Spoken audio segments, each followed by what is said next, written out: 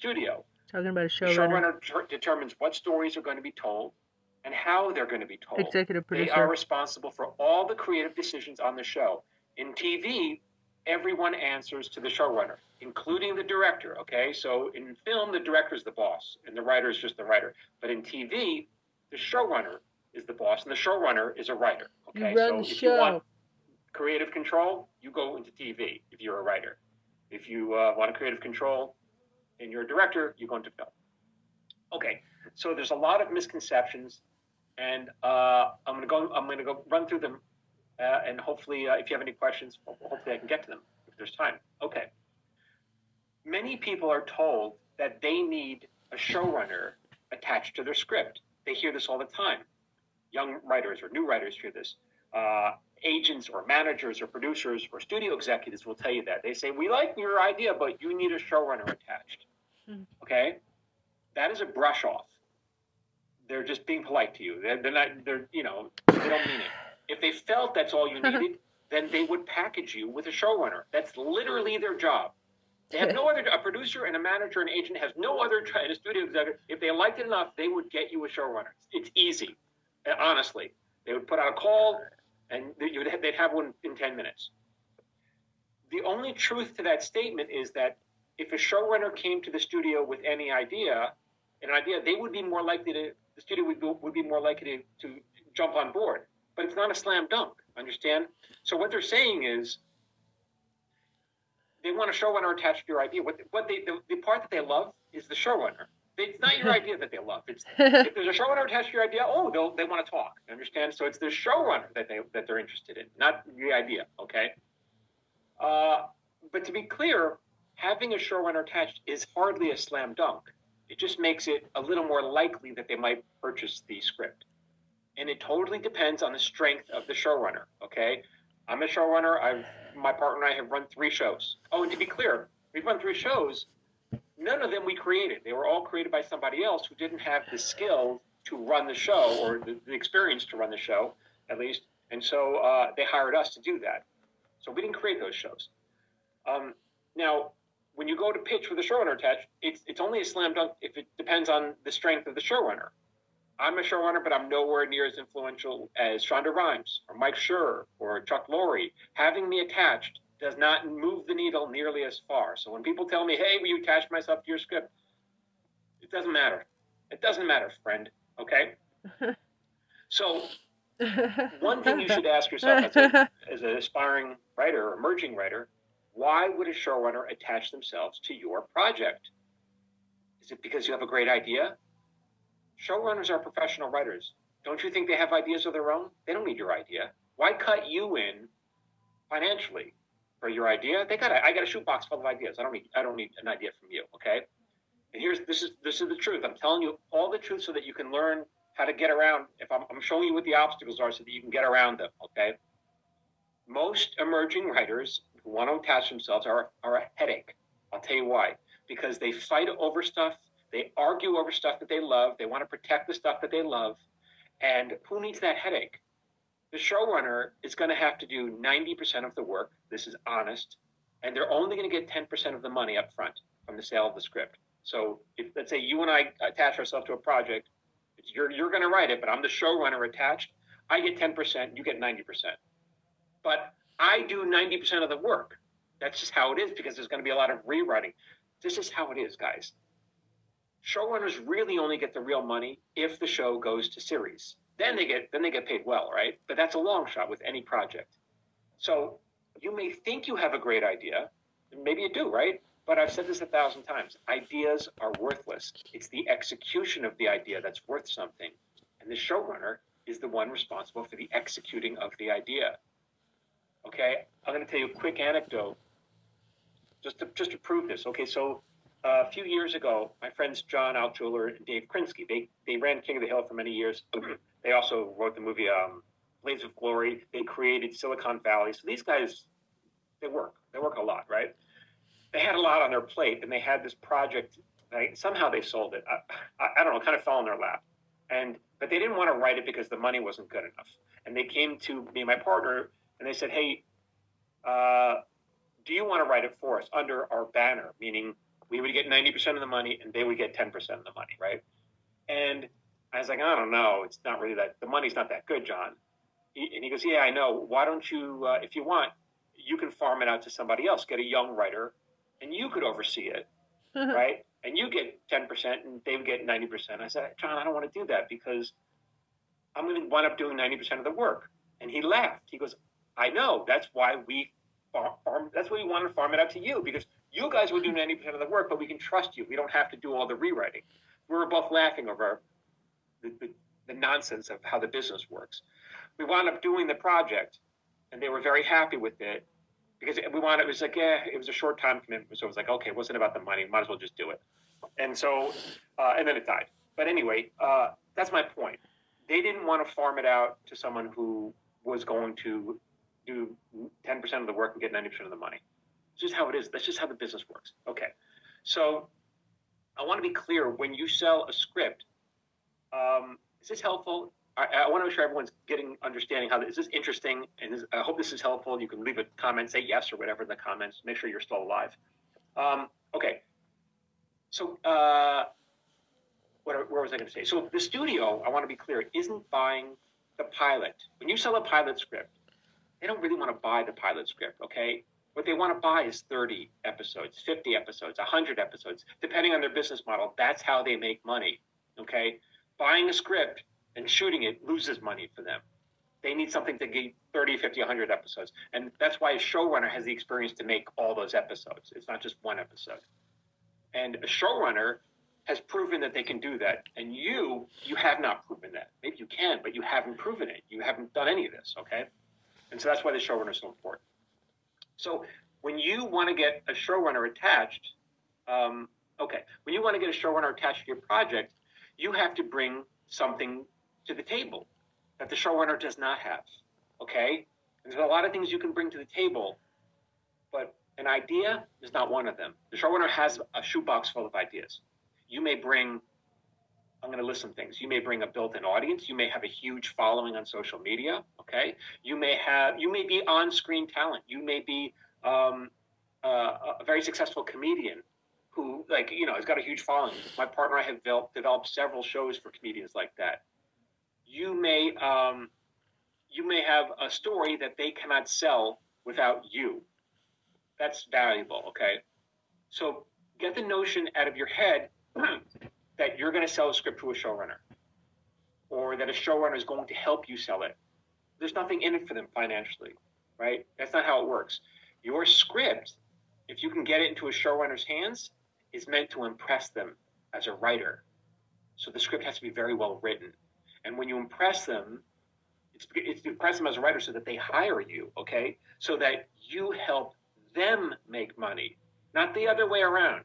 Everyone thinks a showrunner is going to help you make money. Showrunner doesn't give a crap about you making money. They want you to make them money. That's how the world works. Everyone wants you to make them money. So the way you do that is by writing a killer script so that they hire you for one of their many projects. Okay, so to be clear on the attitude adjustment,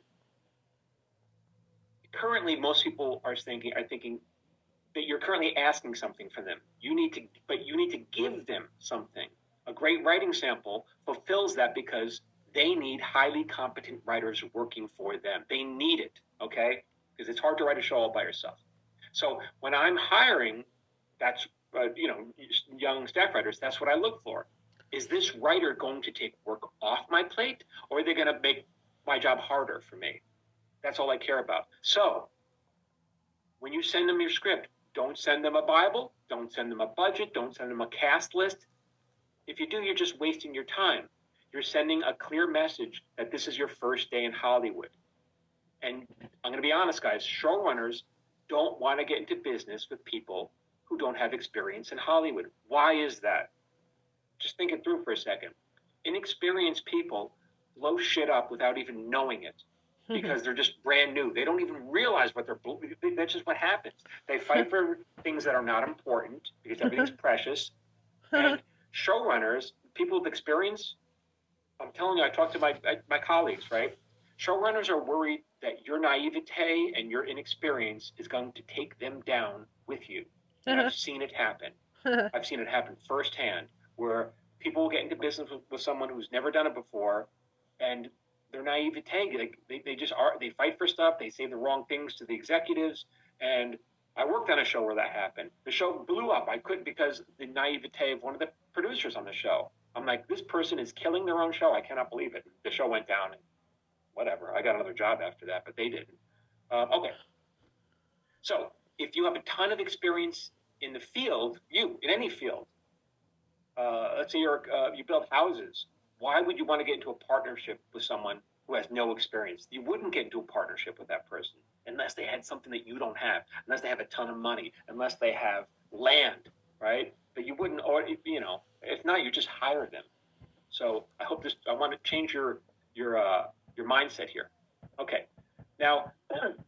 So we got a lot of good questions coming in, but I got more to say. But you can keep adding your questions, and if I have time, we'll get to it. So when a showrunner's show is given a green light, all right, in other words, they sold the pilot to the network. They wrote a pilot. The network loved the pilot, and the network shot the pilot and aired it or not, or tested it or whatever, and decided, hey, we like this. We're going to go to series. Back in the day, whatever, you get a longer series, but now they might order 8 episodes for a season or whatever. At that point, the showrunner is when they're given a green light, they get a budget to hire a writing staff. Hiring starts from the top down. So the showrunner will hire the most experienced and the most expensive writers first, meaning they start with the co-executive producer, and then they work down the ladder to supervising producer, co-producer, executive story editor, staff writer. That's the bottom level. That's the job that you want to get, staff writer. Okay. Now, so they hire from top down, and with the money left over, if there's any money left over in the budget, they'll hire one staff writer because the staff writer is cheap. The most studios have a diversity program where they instead of the money for the staff coming out of the writing budget, the studio, they have their own separate budget, and so they'll say, okay, here's a diversity hire for the show, and you don't have to pay, the show doesn't have to pay for it. That comes out of the studio budget. Now, and these are for underrepresented groups. Now, you may agree or disagree with the fairness of this all. I'm just telling you that it exists. Okay. Maybe I could get a diversity hire as a woman. So the show will usually have, let's say, one diversity hire, depending on the size of the show and the needs of the show. But this diversity hire, if they don't pull their weight, they'll be replaced at the end of the season. Same as everybody else. Okay. This is how it goes. Now, personally, when I'm putting together a writing staff, I would much prefer, and I don't get my way. You understand, when I'm hiring a staff, the studio has a lot of say over who gets hired, okay? But when I'm putting together a staff, personally, I would prefer to hire 3 very experienced writers as opposed to 10 inexperienced writers. And I'm telling you this so that you know what to do, okay? So that you can give yourself a level of experience. The reason why I would prefer to have 3 experienced writers is, to me, producing a show is a lot like climbing Mount Everest. Every week, there's a lot of pressure. It's a time crunch. And if you were climbing Mount Everest, which team would you assemble? A team of 3 highly experienced climbers who've made multiple ascents to the top, who've done it before, and some of them have lost fingers to frostbite, and they've lost friends who fell off the mountain, so they'll be careful not to make the same mistakes? Or would you hire a team of 10 highly enthusiastic and energetic, fresh people with crazy ideas that may or may not work, and they're gung-ho and they have a lot of energy, and then novices that they've never made it to the top? You may choose the novices because they're so excited and energetic. I would prefer the people who've screwed up and fewer. That's just my preference, okay? Personally, I think you'd be nuts to choose a novice. But in the studio is likely to agree with me, but not always. I've worked on shows where that was not always the case, so you just never know. So, but basically, a show on the low end, a TV show will have $1 million budget. That's like a low budget show, although I've worked on much lower. So, given that it costs $1 million per episode, they're going to want people who know how to do this.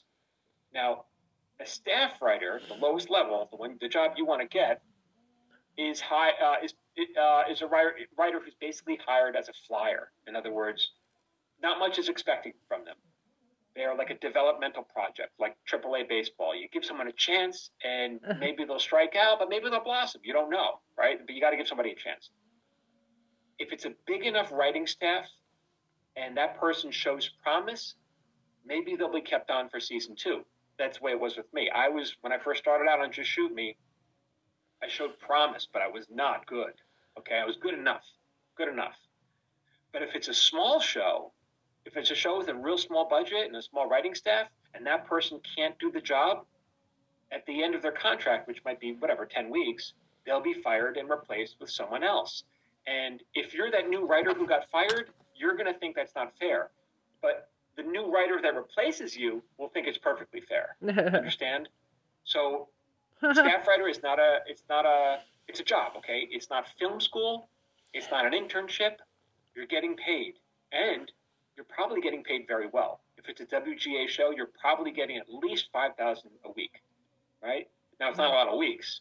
If it was a year round, you'd be like, hey, this is great, but it's not a lot of weeks. But you're getting paid well for the time you're there, okay? So one of the things that I teach in my writing course, which we'll get to a little bit, and someone here will get a chance to win it for free, just by being here and by being good looking. What I teach you in my course is not just how to get a job, but how to keep your job. I don't teach you tips or tricks or hacks. I share the knowledge that I have as a TV writer, and I share with you the skill that every showrunner is looking for, because getting a job is hard, and then getting fired after the first season, that's heartbreaking. It's hard enough to get it the first time, and I see it happen all the time. I see young or inexperienced writers, I should say, crap out. They don't, they crap out because they were not ready. What a shame. So just because you got the job doesn't mean you're ready. So this is one of the huge benefits of my course. This is something I wish I work with a lot of staff writers, and I just wish they would take my course. What are you going to do? What are you going to do? They don't. So there's a very high turnover rate for staff writers. So this is one of the things I focus on. Okay, let's dig in some more. Again, most people, new writers, cannot do the job. For the first 4 seasons of the Just Shoot Me, I was good enough. I wasn't good. I was good enough. But as you rise through the ranks and get higher in rank, more is expected from you. And the bar gets higher and higher, and there's just no place to hide. There really is. The staff of TV shows have gotten much smaller since I broke in. And so there's no, when I broke in, I could hide. You can't hide anymore. You need to know this stuff. Okay. Because the budgets are smaller. Okay, so here I'm going to give you some concrete tips and some stuff that it's really actually more upper level. I'll start with the low level stuff first, okay? What should a script look like when you give it to a showrunner? Okay, this is a script. This is a script I wrote for Marin. Okay, here's a script. These are called brads, okay? And it has 3 holes. The paper has 3 holes. You never, sounds stupid, but never put a brad in the middle hole. I know that sounds dumb, but if you put it in the middle hole, it says you're a rookie, you have never done this before. Only 2 brads. I can't tell you why, that's just how it is, okay? Secondly, you don't put scene numbers in your script. And by the way, these are low-level tips. I'm going to give you much upper-level stuff in a minute, okay? So when your scenes, you don't want to turn in a production script. A production script has scene numbers, and it tells you which... who the characters are in each scene. There's a difference between a writer's draft and a production draft. You never want to give a production draft unless your script has been produced. If you give it a production draft, it just looks like you have no idea, and it hasn't been produced. It looks like you're trying to pull the wool over my eyes, which is saying, hey, you're basically saying, see, yeah, we shot it, but you didn't. So you want to give a writer's draft. Okay. I would offer, if you're lucky enough to get a showrunner, or anybody, studio executive, agent, whoever, if you're lucky to get anybody in the business, lucky enough to get them to read your script, ask them how they want it. Some may want a PDF, and some, like me, I would prefer to have them printed up because I don't like reading on my computer. I'd rather lie in bed with a script. And that way I can make notes in the margins. I prefer to print it. If you were asking someone, I'd say, hey, how do you want the script? Now you're going to say, well, they can print it up. No. If someone's going to be kind enough to read your script, you print it up and you mail it. You put it in the mail, put it in their hands, however. Don't make them waste their paper. I'm just telling you the honest truth, right? Deliver the script however they want it. If they want a PDF, fine. If they want it a printed copy, do that for them. Make it easy on them. Do not include a Bible. Don't include your Dreamcast. Don't include music cues in your script. People put music cues. It's like such a rookie mistake because they put music cues. Well, I'll get to there in a second. I'll get that. I made notes. Okay. So if someone wants more, if they want episode 2, or if they want to see your Bible, they'll ask for it. But your job is to write something so incredible that they want to ask for it. It means the script has to be really well written, guys. There's no way around this. You're not going to fool anyone into thinking hiring you. Okay, it has to be when you give them a script, it's a writing sample, and as such, it has to be very well written. There's no way around that. Everyone wants a way around that. There's no way around. Okay. Here's a question I got on social media a while ago. Someone said, I'm a graphic artist. Should I also design a fancy cover so that my script stands out? And my cover will help them visualize my world. No, the job you are applying for is writer, not graphic designer. If you apply for that job, then you can make a fancy cover. But the script, it should be boring as hell. The cover should be boring as hell because the good stuff is in here. Okay, you're not going to fool anybody into imagining what your world looks like. It's on the words. You're a writer, you work with words. You don't work with colors. You don't work with paint, okay? Words. Okay. When we were looking to hire a writer, we're looking to hire a great writer, okay? We're looking to hire a specialist, not a jack of all trades. If we want a graphic, if for some reason on our show we need a graphic designer, we'll hire a separate graphic designer. We don't want someone who can do everything. We want to hire a specialist, okay? You want to be a specialist. If you're a chocolatier, should you tape a candy bar to your script? No, you're not going to fool us. Should you tape a $20 bill to the cover to be clever, to make your script stand out? If you do, I'll take your $20 bill. I'll take it, fine. But you're not going to fool me. When millions of dollars are at stake, you're not going to bribe me with a $20 bill. There's too much money at stake, okay? Save your money. Don't put the $20 bill in the script. You're going to be judged by the words in the middle of here, these words. Okay, that's it. Won't it make your script stand out? Yes, it'll make you look desperate. It'll make it look like you have no confidence in your words. It'll stand out. The only way your script's going to stand out if it's extremely well written, because most are not. Most are simply, and I'm not saying most, I'm talking about 99% are not, okay? Anything, this is all my opinion, of course, but in my opinion, anything cute or clever is a red flag. Writers work with words, we don't work with pictures. It means you're not confident, okay? Writing is hard, which is why new writers want to do everyone else's job except for theirs. So a lot of writers will say, I'll direct on the page by adding music cues. And the reason is they're not confident that they can make the scene sad on their own with the writing. They're not confident, they can imbue emotion with their words. So in the description, they'll write, Adele's Someone Like You plays in the background, so that I imagine Adele's so now I can imagine the sadness of this. No, that's not your job. Your job is, if you can't do it with words, it's not your job to be the music supervisor, okay? It's the writer. You have to be able to do this with words. A lot of writers will say, I'll be the actor as well. They'll explain how the actor should act in the scene. Let the actor do their job. Your job is to be the writer. And I'm telling you, I see this all the time. It's because writers are not confident that they can express how they feel in their words. We work with words. That's the only tool. Okay, so I talked about the production draft. Again, I'm going to get higher level. Hopefully this is helpful.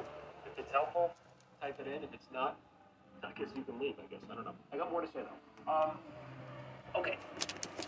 And I know phone chats, because I have a lot to say. So, small things.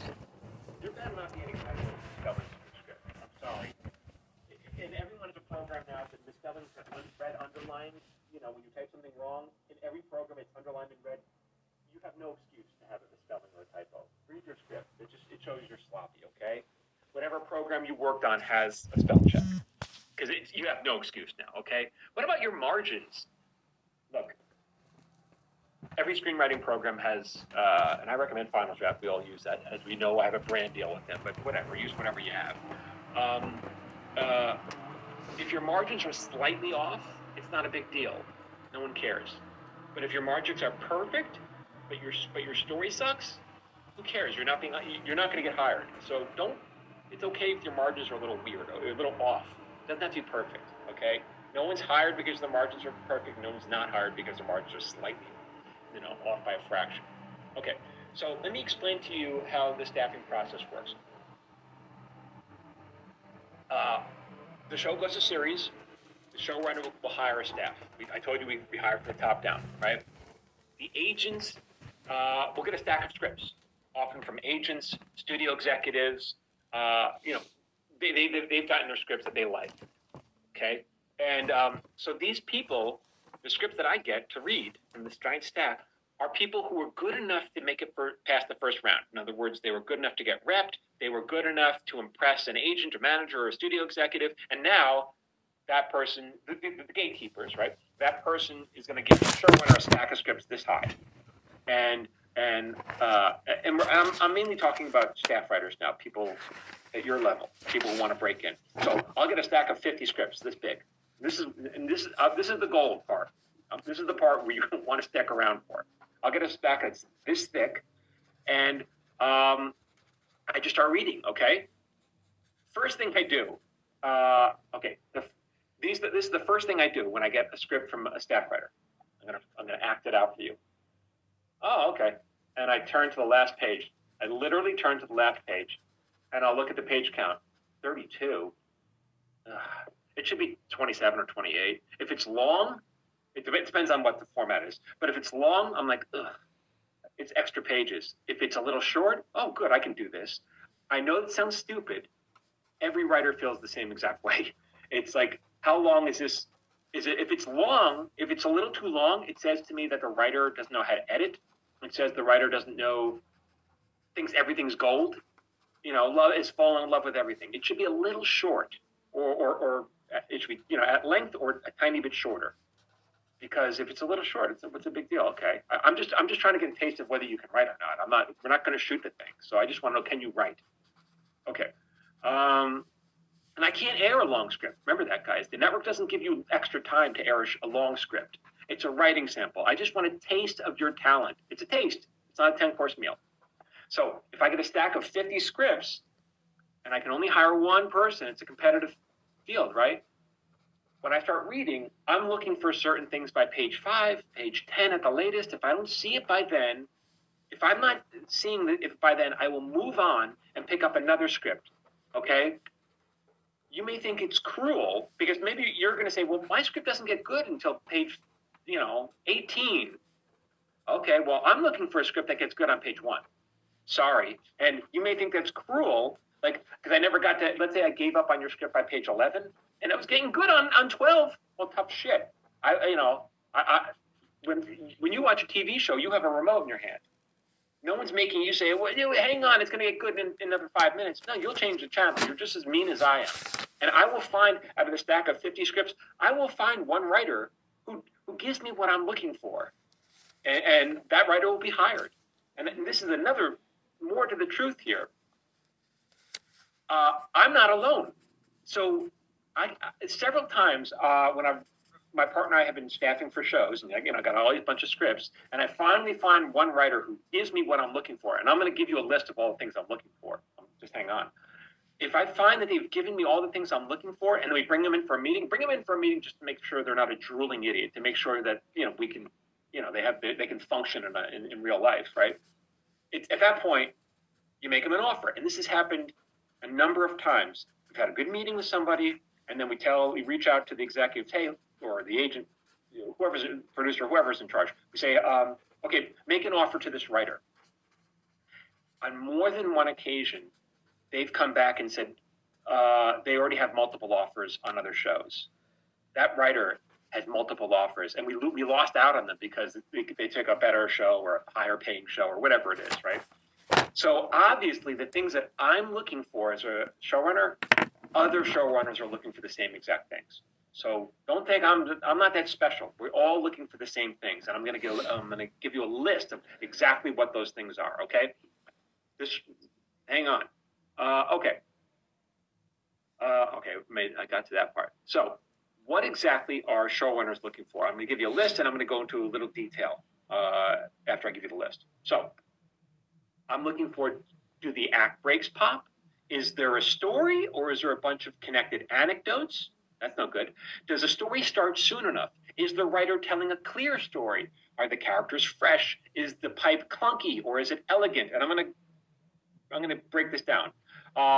Is the day player is the guest star? Is the guest star driving the action? Does the story build to something? Does the ending feel earned? Do the emotional moments land? Does the writer know when to end a scene? So many writers have no idea when to end the scene, okay? They just keep writing. I'm like, oh my God.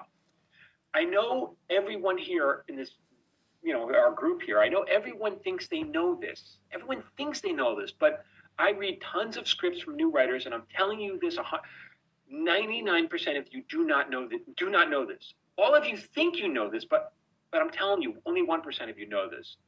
And incredibly, 99% of you think you're in the top 1%. What can I tell you? I cover all of this in great detail in my course, okay? But I'm going to give you a taste of all of it.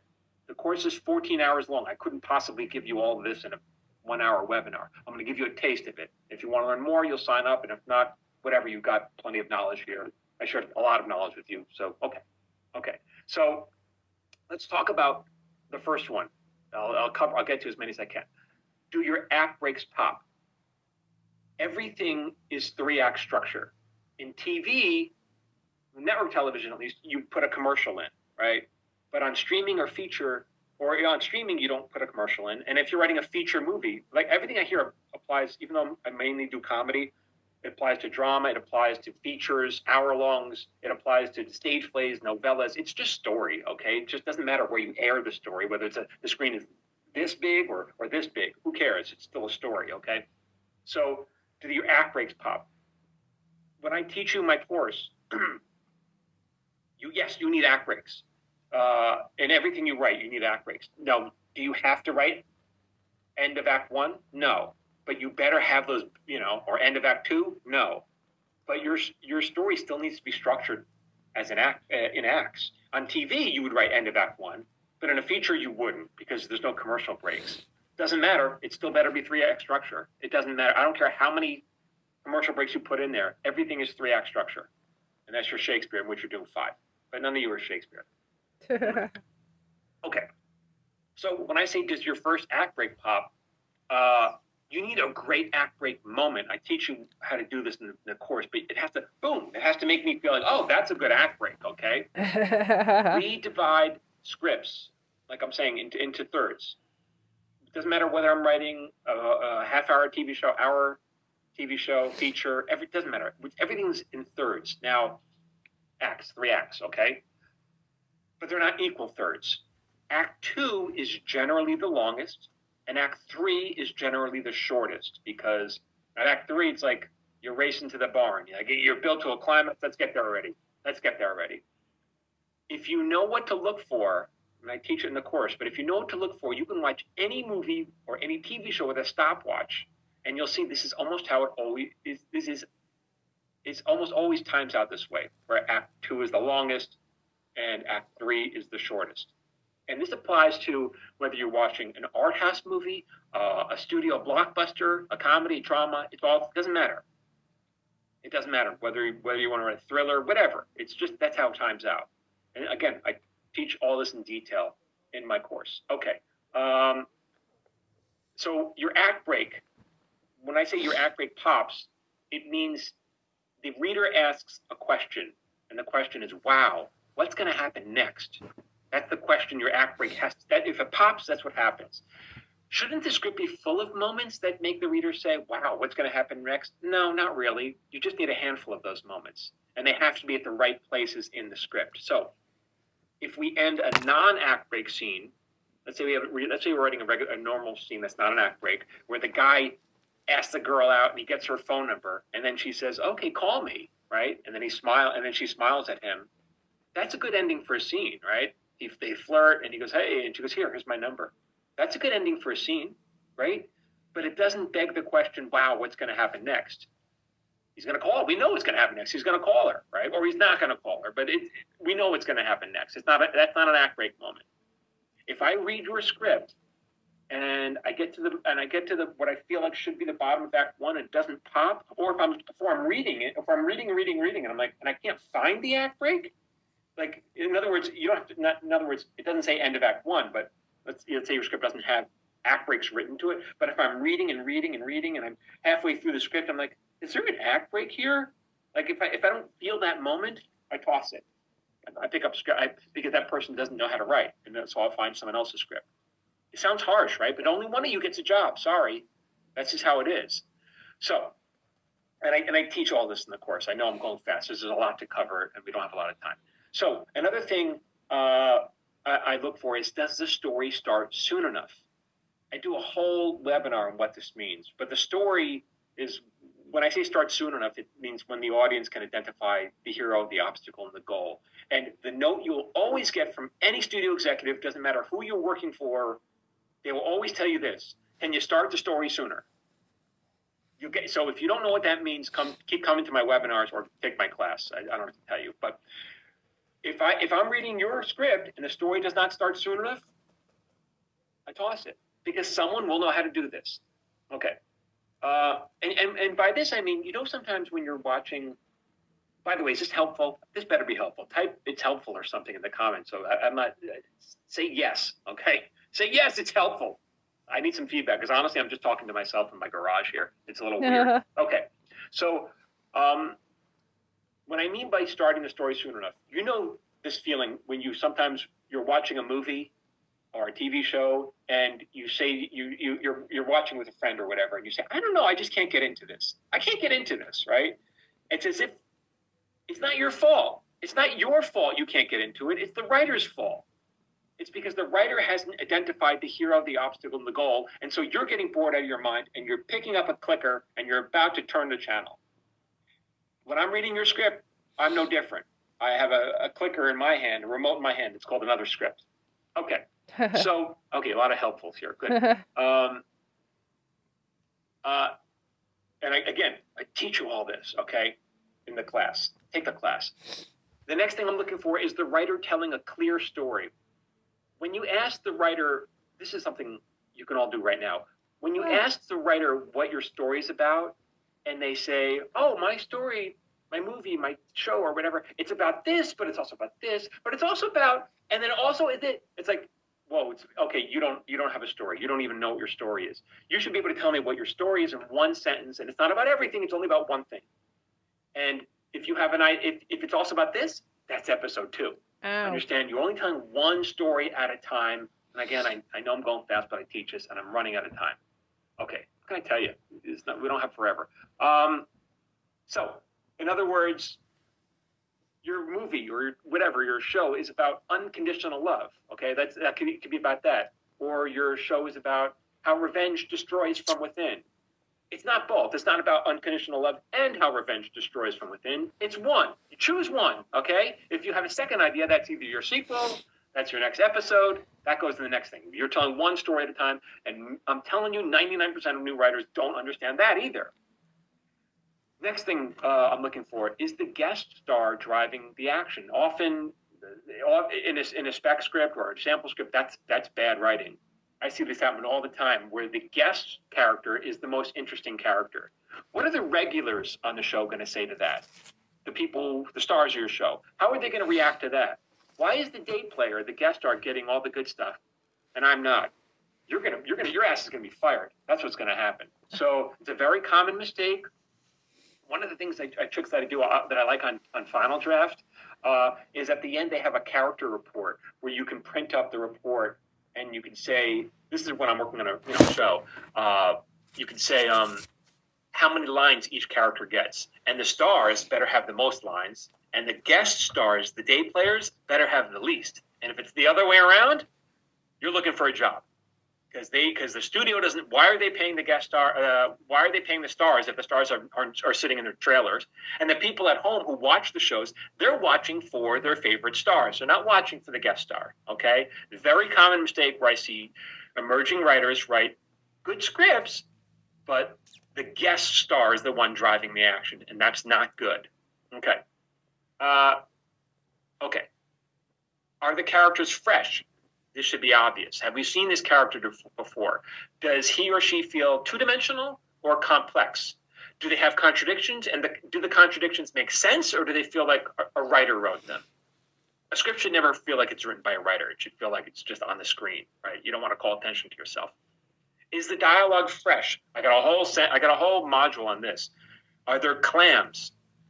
I talk about what clams are in my course, but clams are cliches, lines that you see, jokes that are floating around social media or just the zeitgeist, and they're not yours. Did I say that out loud? Said no one ever. Asking for a friend. These are all clams. You see this on social media. If I see a clam in your script, goodbye. Because why? A comedy writer, or even a drama writer, as writers, we are paid to find new ways to say old things. New ways. We're not being paid to say the same old crap that's already out there. We have to be a step better than that, okay? If I see one clam in your script, goodbye. I'm not paying you for that. Does the story build to something? I know I'm going fast here, but we got a lot to say. A story is a journey, okay? So, in other words, what's the view at the end? Why did you sit me in front of this script for a half hour or whatever it is? Or why did I go to this movie? If I don't have if there isn't a view of something spectacular, what did we build to? What's the story about? What am I learning here? Right? Often we're building to something that's action-packed, a big fight, a big game. Sometimes it's a public declaration in a romantic comedy. Sometimes it's chasing the girl to the airport to say, I love you. We see that a lot. What are we building to? Are we building to someone standing up to their abusive husband? Thelma and Louise. What are we building to? We're building to a car chase when the cops are chasing them. We're building to it. We're building them driving off the cliff. Everything you do we're building to something. Even small indie movies. This is everything, guys. Doesn't matter whether you want to write a blockbuster or why you want to make an art house film. Rushmore, that's one of my favorite movies. A great indie film, right? We built to something. We built to very original, very small and quirky. We built to The Big Show, when he puts on The Big Show before the audience. I have a lot of case studies in the course, by the way, where I talk, hey, look, here's an Oscar-winning movie.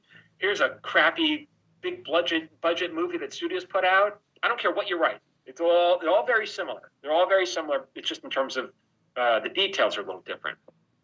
But the structure is the same. Okay, what are we building to? You better build to something. You better take me to something. Take me to a place, okay? Does the ending feel earned? Often it doesn't. If you have a story where the wimp punches out the bully, that will not feel earned if he hasn't been wimpy enough the whole episode, the whole show. Or it doesn't feel earned if the bully doesn't deserve it. It has to feel fulfilling. Moments have to feel earned. And I know I'm going through this fast. I'm sorry. Take the class. I go into much more detail. What can I tell you? I got a lot to say. It's a Saturday morning. Okay. Story structure. Story structure. A lot of people think, I don't want my script to feel formulaic. Sorry. Story structure is not formulaic. It's not a formula. Story structure is the frame of the house that we're building. After we frame the house out and the walls are sturdy and it's not going to blow over in the wind, then you get to decide what color you want to paint the walls, what kind of furniture, what kind of curtains you want to hang. You get to decide all the decorations. But if the structure is not solid, all of it falls down. No one's going to care. You don't want to live in that house. So story structure is one of the bulk parts of the course. The course focuses on dialogue, character development, and story structure. And story structure, that's the gold, okay? It's all gold. But so story structure is like, okay, how do I build acts? How do I build to a first act? What does that first act break do? What does the second act break do? What does the middle of act 2 have to do? What does the top of 3 have to do? This is all what I teach in the course. And again, it doesn't matter whether you're writing drama, comedy, features, TV, novels, whatever. It's just story, okay?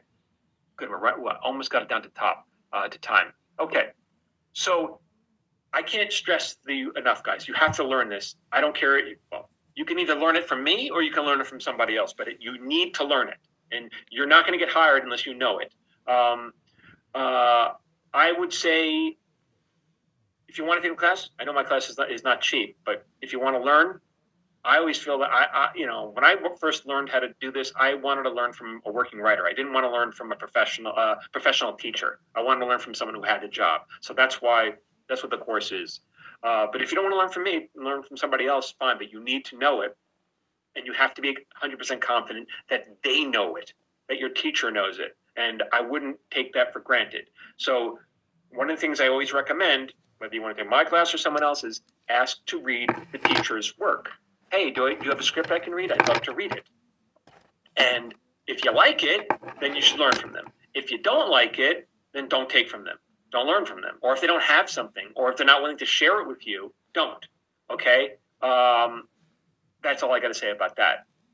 Why would you want to learn from someone whose work you don't like? And the same goes to me, right? If you don't like my work, why would you want to learn from me? Like, you got. And so how do you know whether you like their work? That's probably the last thing, and I'll answer some questions. How do you know if you like their work? You get their script, and you read it. And when you get to the bottom of page 1, it doesn't matter whether it's a thriller, a comedy, drama, it doesn't matter. When you get to the bottom of page 1, if you want to turn the page, you like their work. If you don't want to turn the page, you don't. It's as simple as that. It's good. If you want to turn the page, it's good. If you don't want to turn the page, it's not good. And that's how I assess that. We're running out of time. We had a lot to go through. We'll answer a couple questions, and Phil has joined me. Phil, what do you have to say? Hey, everybody, I'm back. I apologize. I'm sick. My family's sick, so if you can't hear me, I'll try to speak up, but I do apologize for that. We got some good stuff, Michael. Again, really great stuff in this webinar. I know I took notes. I learned a ton while you were talking, so I hope everyone else did. And look, I can see your actual notes, and I know you didn't really get through everything here. Right? You got so much more packed. Yeah, I had more notes than I couldn't get to. Because I had 2 full pages of bullet points we didn't get through today. But that stuff's all in the course, and so that's what's cool about this. A lot of people in the course here today, a lot of them saying some pretty awesome things, just kind of reiterating things we already know. Excellent said. For anyone who's serious about improving your script, check out the book, Script Reader's Cheat Sheet. It explains what readers look for and how to improve their craft. And then down below, Lori John Carvalho says, Michael's course is amazing. When you take the class, you also become part of the Jamin Facebook community. We do table reads and give each other notes twice a month, writer sprints, weekday night, Wednesday nights, and mock writers' rooms. Christina in Michael Jamin's course, we learn to break a structure, a story well before writing those bits and pieces of scripts glued together that we won't have to cling anymore to make them fit. It's how to build an order. Richard Monroy says, I'm taking the course. It's very helpful.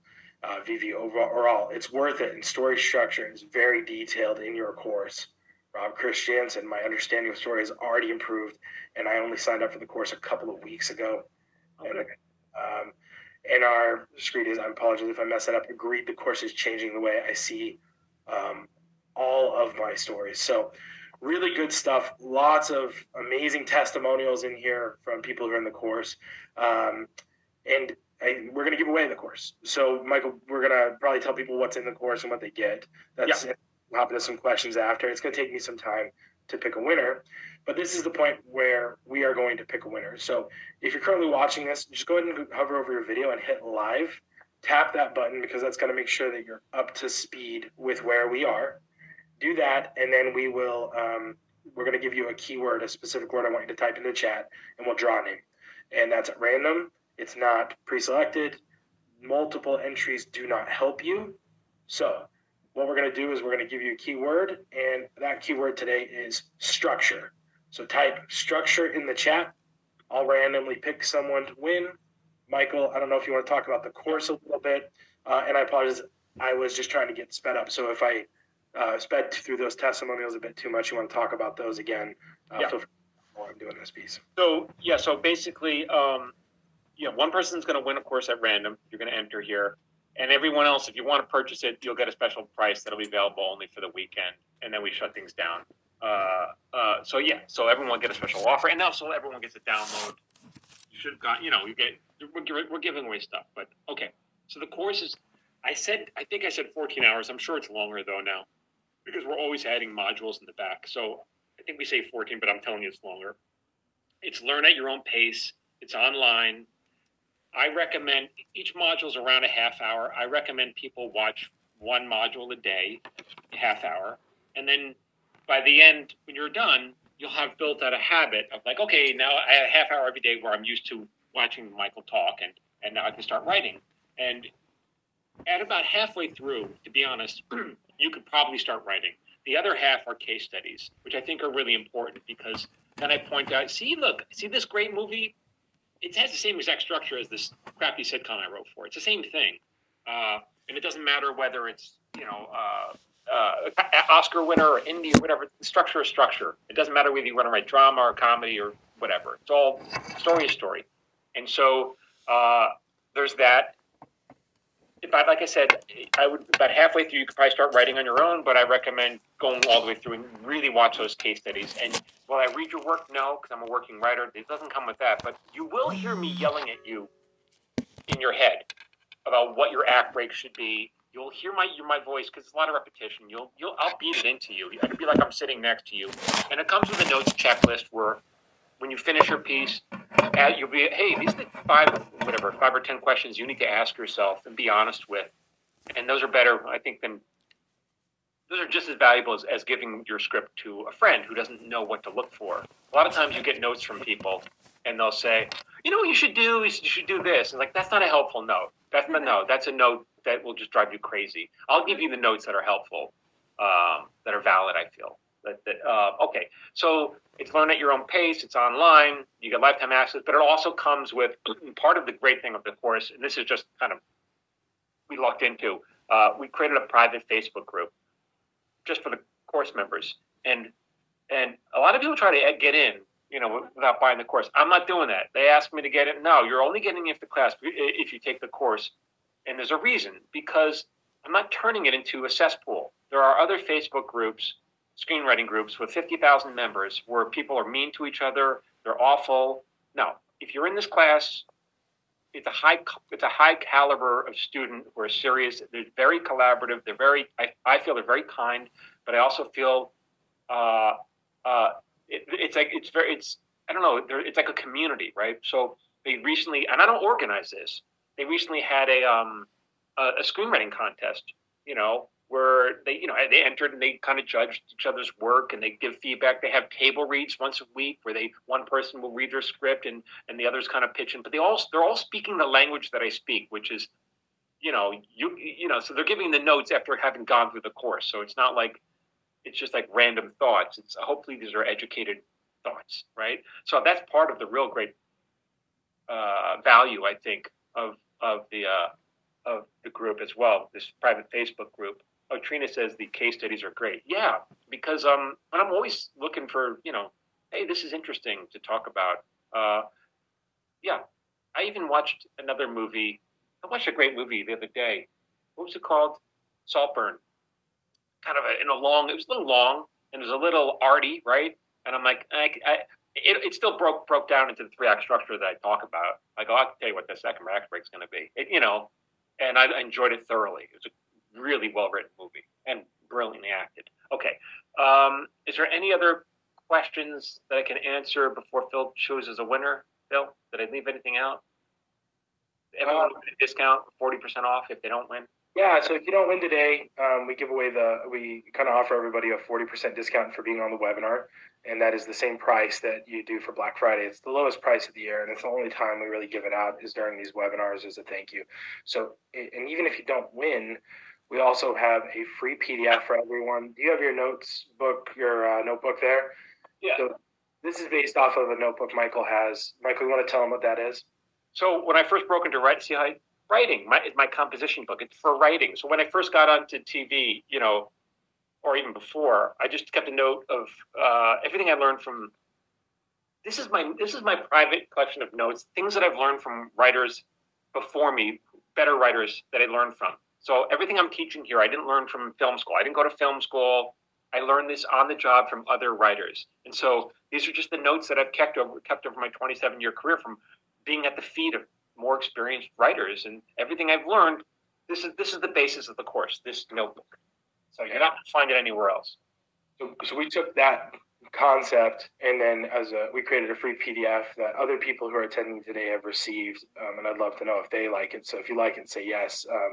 But it's the ultimate guide to insider writer terminology, and it basically, or screenwriting terms, and it basically breaks down a lot of things that people talk about that people don't know, and it's based off that notebook, which is pretty cool. But we do have a winner, Michael. I think we're ready to announce that if you are. Let's do it. And the winner is Jeff Murillo, or Murillo. Sorry if I messed up your name, Jeff. Jeff, you can contact us at support@michaeljamin.com. We'll just verify it to you, and then we'll get you access to the course. We can do that as early as today. Congratulations, Jeff. And the notebook itself that we're going to hand out is free to everybody. We're going to give that away, so hold on and we'll give you that link. I'm going to put a URL up right now.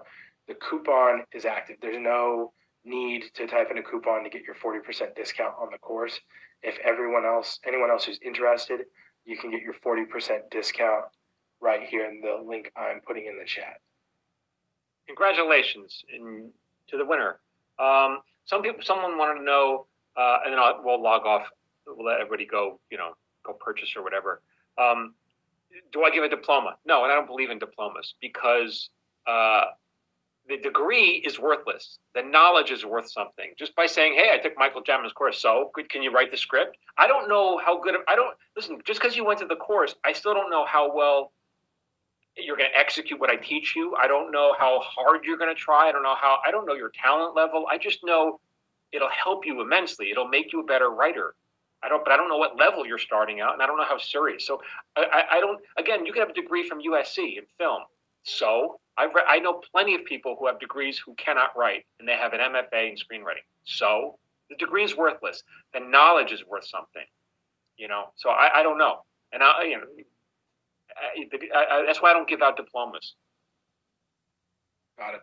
A couple. You're not going to impress me with a diploma from Michael Jamin's course. Can you write a script? I wanted to give a certificate at the end and say, congrats, here's a worthless certificate. Now go write something great. And Michael, that's good. What's the point? A couple notes for people because they're asking. There are payment plans. There's no interest for those, so you can pay in full for over 3 months or 6 months. So if you want to sign up for the course, you can do that without any additional cost. Again, the link is pinned in the top, and then we will go ahead and drop the link for the free PDF. And anybody who wants to attend that, wants to download that, you can. Michael, did you want to spend any time on any questions? I know we're prepping for a VIP Q&A for some of the... Yeah, that's another thing. If anyone's interested, in about 15 minutes, we're doing another VIP room, but that's for purchase. You have to purchase tickets. Phil can teach you how to get tickets for that if you want to join. If not, go get the course. And if you're still not ready, okay, fine. Maybe you'll be ready in a month or two. That's okay. There's no pressure. You can continue following me. I will continue to do free webinars. But the gold in the webinars are very helpful, but the real gold is in the course. So it's totally up to you. No pressure. If you're not ready, maybe you'll be in the future or whatever. I don't know where your journey is, but I wish you well. Okay. So there's 2 links there. There's a link to purchase the VIP Q&A, which will be starting in about 13 minutes in a private Zoom. And then there's also a link there for the free PDF that we talked about. That's the Insider Terminology Guide. For anybody asking questions today that we haven't gotten to, obviously you can join the private Q&A to get those answered directly from Michael as you turn your camera on and you chat with him. But aside from that, we tend to keep those, and then we do a bonus episode of your podcast, Michael, and we drop that just before each webinar answering those questions. So we will get to those. And we did have many people from our last drop reach out thanking us for getting to those questions. So I know you guys appreciate that, and we're happy to do that for you. Michael, anything else you want to add to this? And time for questions, or do you want to hop out and get a break? That's it. I'm going to hop off. My book, A Paper Orchestra, is coming soon, guys. Yeah, that actually was a question, Michael. Someone wanted to know. What do they want to know? How close are you to officially publishing your book? Oh, we're almost done. We're just we're just cleaning up the audio book because QCing the audio book because it's going to be out as a paperback, hardcover, ebook, and audio book. But the audio book, and so we're looking at early February. And if anyone wants to know when it's out, I think it'd be go to michaeljamin.com/book, and I'll notify you. And I think you'll enjoy the stories. It's interesting. They're personal essays, so it's a cross between like David Sedaris and Neil Simon. But they're stories, and stories that easily could be episodes of television. And I had a friend say, you know what, you should do a little bonus chapter at the end where you talk about the making of it, where I talk about how I found these stories to appeal to people like you who are writers with like, oh, that's how he wrote that story. So that's a bonus chapter I included. And there's a separate bonus on the audiobook, similar. But anyway, so yeah, go check out. It's called A Paper Orchestra. Drops, I think we're looking at February 6th. Go to michaeljamin.com/book if you'd like to be notified and you want to be a fan and support my work as a writer. I'm going to bounce off, and then Phil's going to stay and answer any other questions. And then I'll be jumping